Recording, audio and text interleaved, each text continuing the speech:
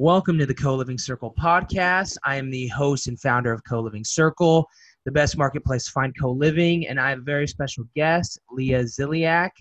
Did I say that right? You did. Good job. Awesome. I only practiced 4 times before to make sure I got it right. That's all right. Leah is a co-living consultant and has lived in a bunch of co-living spaces, and so really excited to have her on and learn from her. And let's start, Leah. I feel like one of the most interesting things is hearing how people got to co-living. And for example, one of our previous guests, Kate Mayaloni, was in fashion before that. You started elsewhere. Why don't you tell us how you got to discovering co-living? Yeah, kind of a roundabout way there. My background is in music business, actually, and hospitality as well. I went to school in Nashville and studied music business, and I worked with touring musicians for a long time, mostly booking bands and planning events and working with people on the road, trying to organize their tour. So I did that for many years, and then I worked on cruise ships for a while. I was an entertainment host, so hosting events and working with guests at sea. Did that for a couple of years. And yeah, working at sea is kind of a different thing. It's kind of its own little co-living community. And I really loved that part of it. It's usually about 1,500 crew members are working on board, and it's all big international group. And so you kind of have this own little community that you form these bonds really quickly. And I love the idea of traveling and living and working with a group of people. You just form these bonds really quickly and make these memories while you're traveling and going to these fun places. And I loved that part of ships, but I knew that I wanted to travel outside of the Caribbean. So I left the ships, and then I was really still craving that sense of community, and I wasn't sure I'd be able to find it anywhere else. And I went and I traveled for a couple of years, these past 2 years by myself. And I discovered co-living just because I was tired of being alone when I was traveling. And I had been by myself in London for a while, and I had heard of co-living and kind of researched it a little bit. And I saw that there was a space in Lisbon at Outsite.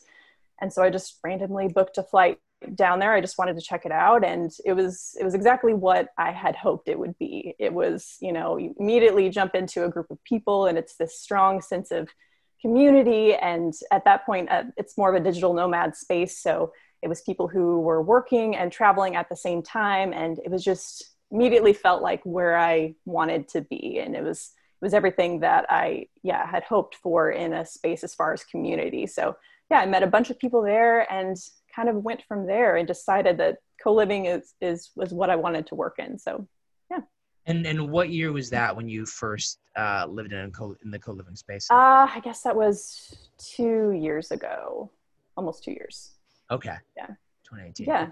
And so basically you were working in hospitality and you love that environment. And in some ways you were seeking, how do I replicate this without living like on the water for my life, basically, right? Exactly. Yeah. I mean, working on ships is a fun experience. You're living for usually 6 months at a time, and then you get a few months off. So you get to know people really well in a short amount of time. And yeah, I felt like I wanted to stay on ships for that reason. That was the reason. I love the job itself, but it was the people that I had trouble leaving, that I was wavering on whether I should go back or not. And yeah, it was very cool to find that co-living filled that space for me as far as finding that sense of community, and among travelers especially, that I thought was really cool. So yeah.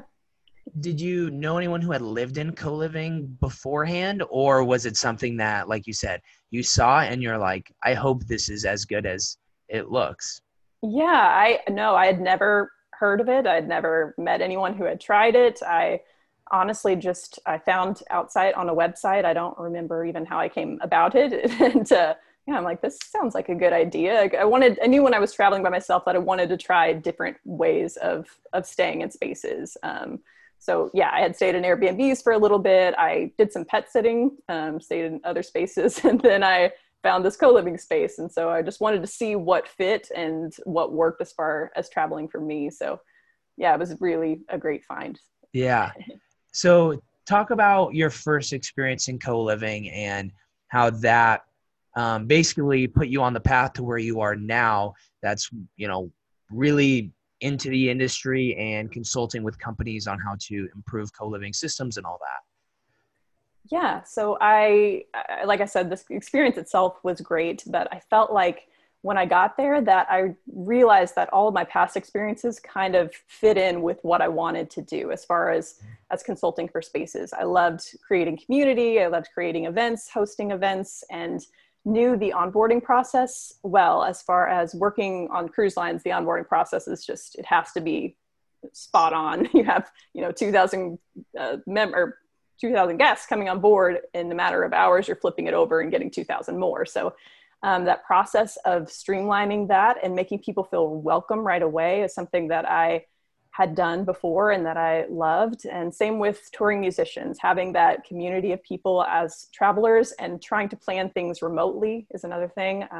Working with people from all over the place in different crews and bringing them all together. So yeah, it kind of fit, it clicked with me that, I'd done all of these things before and I had experience in different types of sectors, not necessarily co-living, but in different ways that sort of made sense to me that I could help enhance the guest experience as a whole by streamlining processes and working with onboarding and making the community what it could be. So. Right. I think that's such a cool part of your story, is because some of these things, and I mean, no matter where people come from to find co-living is, it's from totally different places sometimes, but then just hearing about, basically working on a cruise ship and touring with music artists, you sort of understand how that all funnels into co-living, and whether it be just getting people like from the get-go, providing a great first impression. And that's something that like it totally clicks. Like that's something that you've had to do many a times. So it's just something that's probably a natural path for you as far as the co-living part goes. Yeah, and I love the co-living community as far as people that are working in it, because they do come from all different backgrounds. Co-living hasn't been around all that long, so there are no experts that have been doing it for 50 years or whatever. Right. So everyone comes from a different place and has found it for different reasons. So you have a really interesting, diverse group of people who bring different parts of it, which I love. Yeah. So you mentioned onboarding. What are some other areas that you like to work specifically with co-living spaces in? Yeah, I think onboarding is pretty key. It's the first impression that you make. So making sure that that's a good one, making sure you have somebody at the door to greet you and show you around, making sure you know where to get food and where to, get something to drink and how to be integrated into the community quickly. Those are kind of the key onboarding factors of what you're looking for whenever you come into a space. So just streamlining that whole process. And then along with that, the community engagement is kind of what I'm big on. Figuring out a schedule of events, if that's how your space works, or if not, how you get community involved to plan it. Some people have hosts on site and some of them kind of work on the community itself to plan things together. So what I like to do is to kind of automate as many processes as you can from the side of a co-living operator so that they can run things more efficiently and run things with their team easier so that they can focus on community. So that part of it, as well as the offboarding process and making sure people leave happy and getting their feedback and maybe creating incentive programs or whatever it is that you need to get people coming back. I think the goal with co-living is, whether it's short-term or long-term, is to get them to stay for longer periods and to come back. So any way that you can do that by making the user experience as seamless as possible.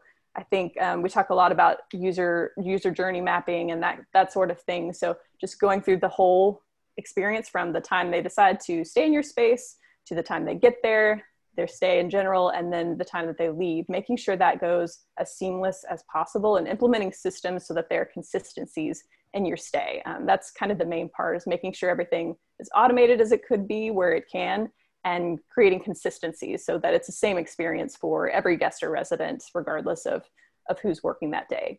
Right. I guess two thoughts I have. I don't hear many people talk about offboarding, but I feel like that's such an important thing. And it's not just co-living, but even, if you're working a job, how the company says goodbye says a lot about the company, or the person leaving the job. And so I feel like that's an extremely strong point there, because like you said, if you leave a co-living space, you never know. You may come back at another point, or you'll probably talk to someone else who may be in that vicinity, who may be interested in a co-living space. And if you leave on bad terms for whatever reason, all of a sudden that co-living space is not going to get the referral, right?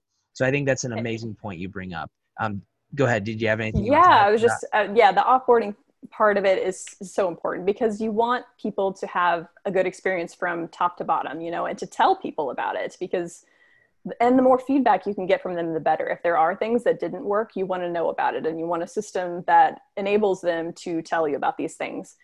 So to fix all the things that maybe didn't go so well and to create an experience where people want to tell everyone about it and want to come back. It's much easier to retain guests or more cost effective to retain guests than to find new ones. So Totally. yeah, just making sure people are happy with their experience and want to tell everybody. Yeah, yeah, totally. The other part I thought was interesting about what you brought up is there's, as far as what process do you automate, and what processes is it best to be handled by a human, as far as onboarding goes?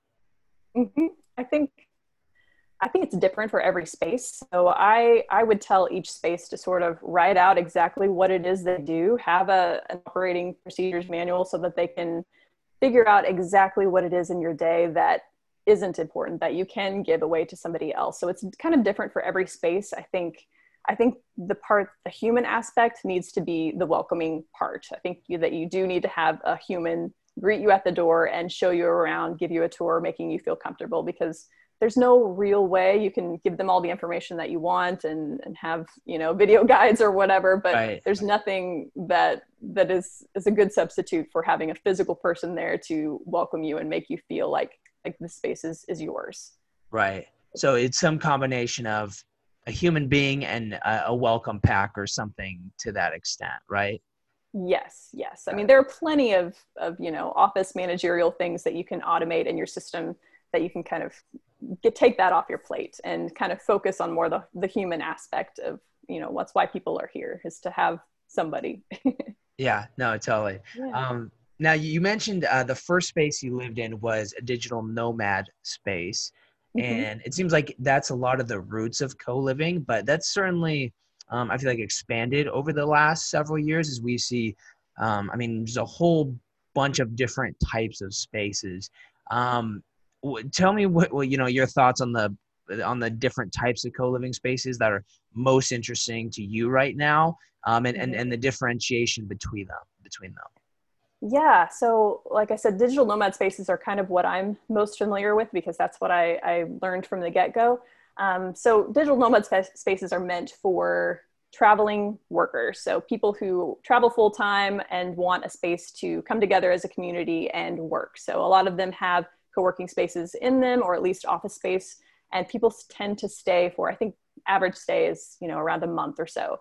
But there are spaces mostly around Europe that you can, there are other spaces as well, but where you can sort of hop into a community and then go to the next one. So people might stay at one for 1 month and then go to another, or they might stay for 6 months. It depends what they're up for. But sort of the key differences in between those spaces and the others is that there's a whole another sect of co-living, and that's made for larger cities for a less expensive way to live in those cities. So there are lots of them popping up in, Chicago, London, New York, LA, where people traditionally younger people wouldn't have been able to afford to live there. And so co-living serves as an affordable way to live within a community in those aspects. So for those spaces, usually they're more longer term. They might have a 6-month lease or a year even, depending on what you're looking for. But yeah, I'd say some of them, the digital nomad spaces are meant more for shorter term travelers, and the other spaces are meant for more longer term living situations where people might have a regular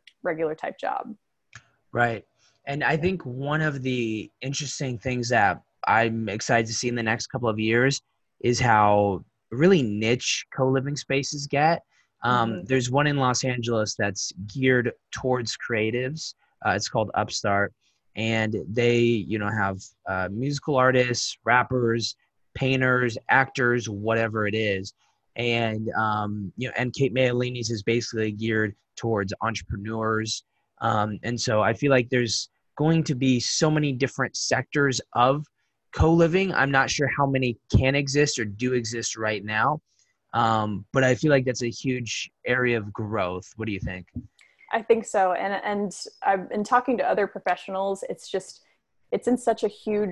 such an interesting time to be in co-living because it's going to be such a huge industry going forward. And right now everyone's trying to figure out what it is exactly and what it means, Right. because it means a whole lot of different things. You can say co-living and you mean a hostel, you can say co-living and you mean the Collective, which is a giant space in London, and it can mean the digital nomad spaces. It means so many different things. You can't just say co-living and know exactly what it is. So Right. it's different for every space, which I think it's interesting. And I think as it grows and as investors learn about it, a lot of real estate investors are sort of kind of getting more in the know of what co-living it is and seeing it as something that's going to grow. And so I think, yeah, just kind of defining what co-living is and having the different areas of it is something that's going to change a lot over the next few years. Yeah, totally. And so I have two questions. And we sort of talked about this when we talked last week on the phone. Is really defining what co-living is, and Mm-hmm. how does, for example, how does co-living differentiate from a hostel? What are the main differences there? Because I feel like for people who don't know much about the industry, that's exactly what co-living sounds like. And in Yeah. some cases it may be, but in other cases it may be totally different. Yes. So as far as the difference between a hostel and co-living, hostels are meant for travelers, people who might stay a night, might stay 2 nights. It's typically younger people. In most other co-living spaces, you won't find the young backpacker type of people. It's young professionals, people who have a career of some sort, are passionate about what they do, but they want a different way of living. So that can mean a lot of different things. It can mean the digital nomad life where they're working remotely and craving community as they travel, or it can mean living as a community in the city that they were already living in. It's just creating different ways for people to experience life. So yes, a lot of people use co-living in different ways, which makes it confusing as far as Right. hostels in the short terms. But I think as long as people are clear about what type of co-living it is in their space with their branding and their social media and those types of things, that people can use the word all inclusively. So we'll see. Yeah. And how do you, and we touched on this as well. Do you think hostels are sort of repurposing their space at all for co-living, given that co-living just seems to be a better business opportunity? Yeah, I had I had never done the hostel thing until the last year or so, and I had stayed at one in Marrakesh, and it was so beautiful, and it felt like a co-living space, but it was really nice hostel, and I was like, oh, they could do so much with this, if they just Mm. changed it a little bit and made community activities more at the center, it could be such a good space. And I think that a lot of hostel operators are sort of seeing that people come for the community aspect. Not only is it a less expensive way to live, but I think some of the bigger co-living hostel operators will kind of transition and maybe make some changes to make it more co-living, because yeah, it's more financially viable. And especially now with everyone sort of doing the slow travel thing and staying for longer periods of time, I think some of the shorter stay places will kind of fade out or change their business model to increase stays. Yeah. And do you think there's any, because the real differentiation seems to be mostly community based. Do you feel like Mm-hmm. there's a large difference between the spaces in general? And with a hostel, of course, you're sharing rooms with sometimes multiple people, but also in co-living, there are certain spaces where you're still doing the same, right? So is that really the core differentiator? If we could point to one thing, is the community aspect of a hostel versus co-living space? I mean, it's the community aspect, but it's the length of stay for sure. If you're staying in a hostel and you're only seeing people once or twice maybe, and they're staying for shorter periods of time, it's a different experience. No one wants to live in a hostel. Right. It's just not an environment that's conducive to being productive and focusing. So I would say the biggest difference is that hostels are for travelers who have no intention of staying in that city for very long. And co-living is for people who have it as a lifestyle and they want to be able to focus on their work. It's usually slightly older crowd, not teenagers, who have a career of some sort and want it as a sustainable long-term living situation. Right. My experience with this, so there's in San Francisco, a lot of their co-living spaces sort of are rooted in like hacker houses, right? Where Mm-hmm. basically, I mean, computer geeks are programming, building all the latest stuff, right? And I was there for work, and an apartment was like $2,500 per month, and I was like, Mm-hmm. I'm not down for that. So I basically went on Airbnb and found like a hacker house hostel, and it was really interesting that people were. I lived there for like a month, and other people were living there for like 6 months. A couple people had lived there for years, Mm-hmm. and like you said, I don't think it's meant for that. But I think San Francisco is just a completely different animal on that front. Um, so there's obviously we're seeing a real difference in size of co-living spaces, Mm-hmm. and like you said, co-living is very financially viable is what we're seeing in a lot of cases. And so we have large ones, we have small ones. What do you think the large ones could learn from the small ones, given that there is such a big difference when living in either? Yeah, I think in my experience staying with the smaller spaces, there's such an authenticity about it. There's such heart because the people who are running it are doing it not necessarily to be millionaires. It's because they love it. They love what they do. And some of them created the space because they couldn't find it anywhere else. They'd experienced co-living and loved it and wanted to create something in a specific place. So I love that part of co-living, and I hope that other spaces can sort of keep that in mind. Just the genuine connections and the genuine communities that you find in the smaller spaces. I think that there's still a way. Obviously, if you're living with 800 people in a high rise, it's kind of hard to replicate that exactly. But I think there are still ways to sort of break out into clusters and have smaller bits of community within one larger space. So no one can learn everybody in that whole building. So it's kind of impossible if you're in a huge space, but there's still ways where you can implement genuine, authentic connections and create events that bring people together in that same sort of environment. So.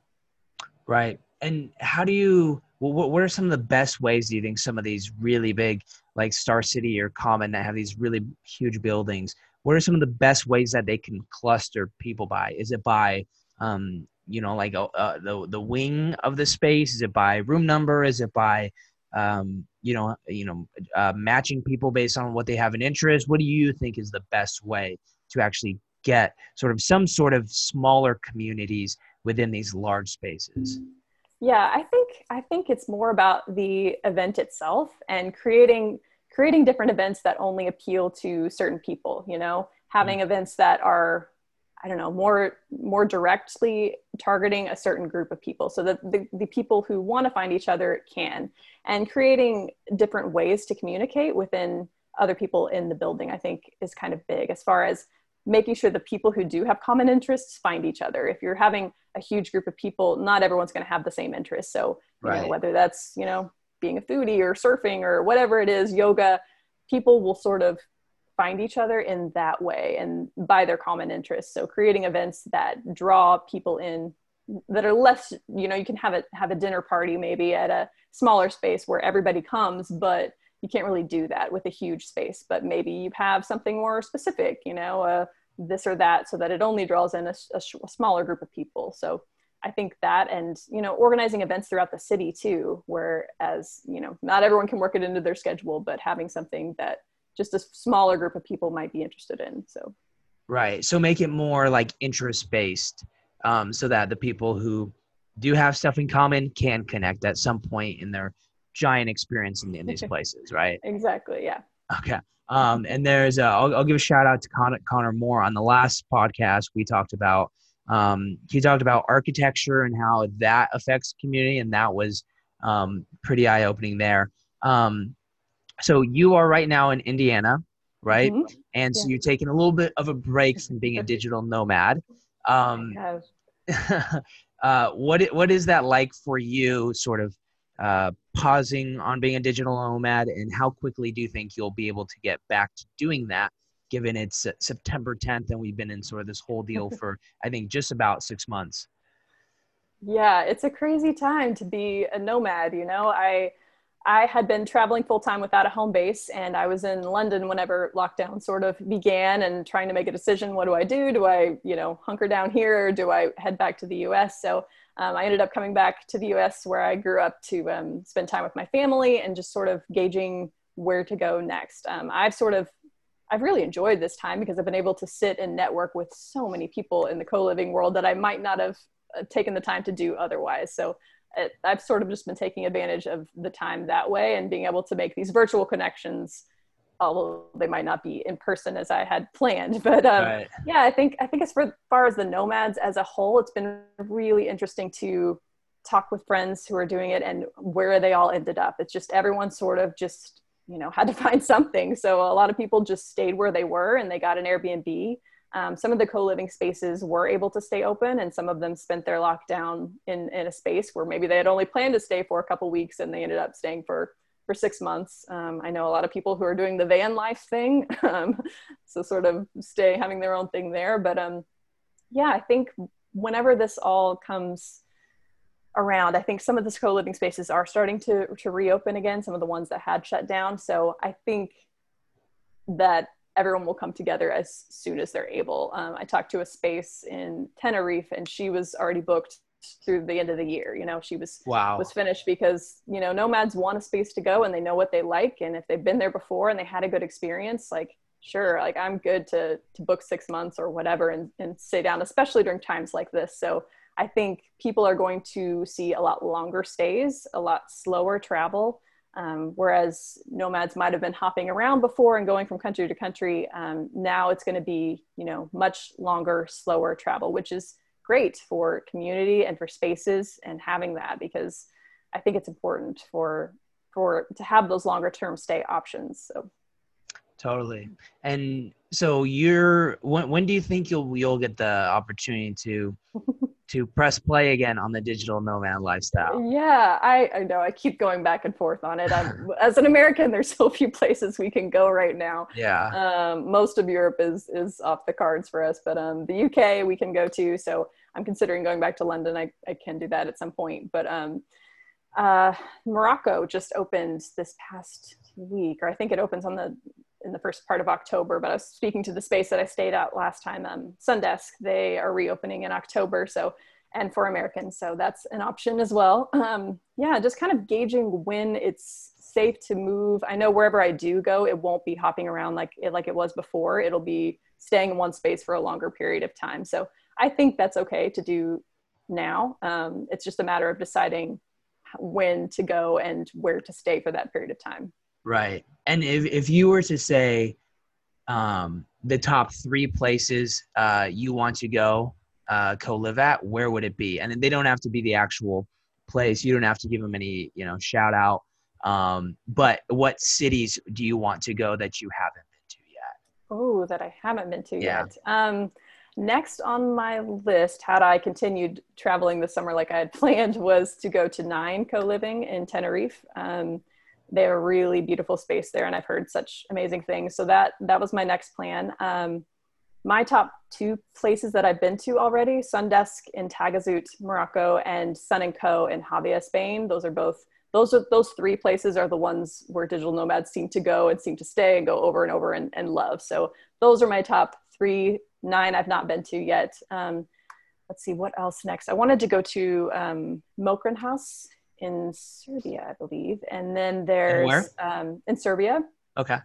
And then there's Coconut out in Germany. So those are kind of ones that I had planned to go to this summer, and kind of had to put a pause on that. But yeah, there's so many great spaces as far as digital nomad spaces go in Europe. But I mean, now I've yet to experience some of the larger co-living spaces in the US. So I would really like to tour some of these spaces as well. You know, there's Common and Ollie and Quarters and some of those spaces that I haven't seen yet. So I would like to see more of that while I'm in the area. Yeah. Well, for both of us, because I'm in Columbus, Ohio, we don't have Mhm. a ton of co-living I options. know. But hopefully, and I think we both think that'll probably change in the next 2 to 4 years, where cities that are not maybe New York or San Francisco, but cities like Indianapolis or Columbus or Cincinnati, or Kansas City, that they have a growing presence um, of young, I mean, young people, old people, people who want to live together in intentional communities. So, fingers crossed on that. Um, you went to the Virtual Co-Living Hub conference last weekend. Mhm. I was too lazy to attend, unfortunately.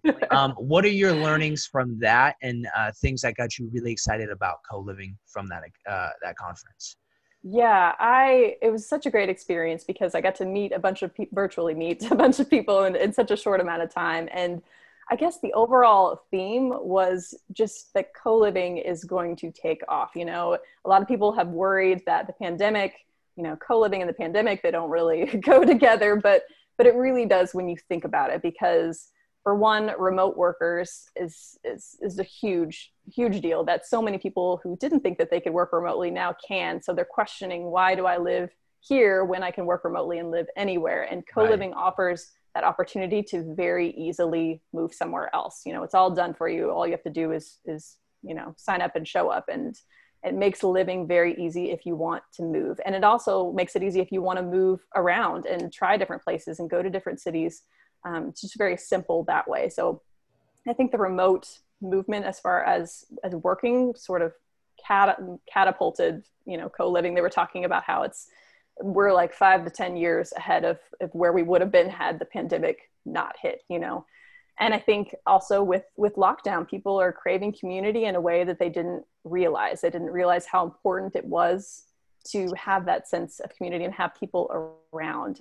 You know, some people were locked down in a flat somewhere and not able to get outside or see people, and they're like, I don't want to do that again, you know? Yeah. And so co-living sort of creates this area where even if you were in lockdown, you would still have a safe community to be in. So I loved just hearing that hearing that over and again, to all the speakers, just kind of reiterating that co-living is not hurt by this, that it's going to see some huge growth because of it.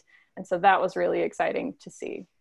Yeah, and I mean, I think we also have, from the short term, people really didn't know how this was going to affect co-living. Certain Mm-hmm. spaces were probably much more affected. It, totally reduced travel. So for the first few months anyway, at least from what I heard, the industry did take quite a hit. Now there's some companies that, like Star City, that reported really, really strong numbers as far as retention and whatnot. But I think, like you said, ultimately, this is catapulting it forward because of all those things you mentioned. And with remote work and not going to the office, you still need to replicate that socialization of the office, of the water cooler, and Mm-hmm. you can't do that from home. And I think everybody, including myself, who's mostly introverted, is sick of that. Mm-hmm. So I think you're totally right. Um, is there anything else we did not mention, Leah, that you're excited about, you want to talk about? The floor is totally yours. Oh goodness, putting me on the spot. I No, know. I'm just really excited about the co-living community. And you know, I had experienced this spaces before, but as far as right now and networking with people and meeting more professionals in the industry, it's got me even more excited about what it can be, because it's just full of such passionate people and people who are genuinely excited about co-living and excited about spreading the word and talking to people about it and interacting with others and seeing, how can I help you? It's a very social group of people. You know, people who are drawn to co-living are the kind of people who are great with people, you know, Yeah. who want to talk and they want to socialize and they want to connect you with you. And it's just, it's so interesting. It's not the competitive vibe that you would see in other growing industries. It's much more a helping, what can I do for you kind of thing, which I just love. And I hope that sort of you know, like I mentioned, the heart and authenticity of co-living as far as community driven sort of stays with it as it grows, because it will, it's inevitable. So it's exciting. Yeah, it is exciting. And we talked to Kaylin Heyman, who lived at Haven Co-Living in Los Angeles. And, you know, one of the things he talked about pretty, you know, vulnerable, I can't even say that word, vulnerable about was about, you know, just overall being lonely, depression. Co-living really does make a difference in helping you go through those things. Exactly. And not just, I mean, it's loneliness too, but productivity is just huge when you're staying at a space with people who are passionate about what they do. Even if it's not the same career path as you, people are excited about whatever it is that they're doing, and they're working hard, and you can see that people can live these interesting lives with, you know, having all those events and things that they're interested in, and still be passionate about what they do. It just makes you want to work harder being in that atmosphere. So I find that anytime I'm staying in a co-living space, I get way more done than if I were anywhere by myself, just because you're around people who are doing a lot of things, and it's inspiring to be in that sort of space. Yeah, that spirit is definitely contagious. Yeah. It's like a bug. You can't run away from it if you're with positive, infectious people like that. Yes. So anyway, Leah, this has been totally awesome. You've been such a great guest. We appreciate you coming on. If you want to hire Leah, we're going to put her LinkedIn in the show notes. Is there any other resources that you want us to plug? No, yeah. If you just want to find me and connect on Instagram as well, the Co-Living Consultants. Yeah, it'd be great. Boom. We'll do that. Thanks, Leah, so much. Thanks so much.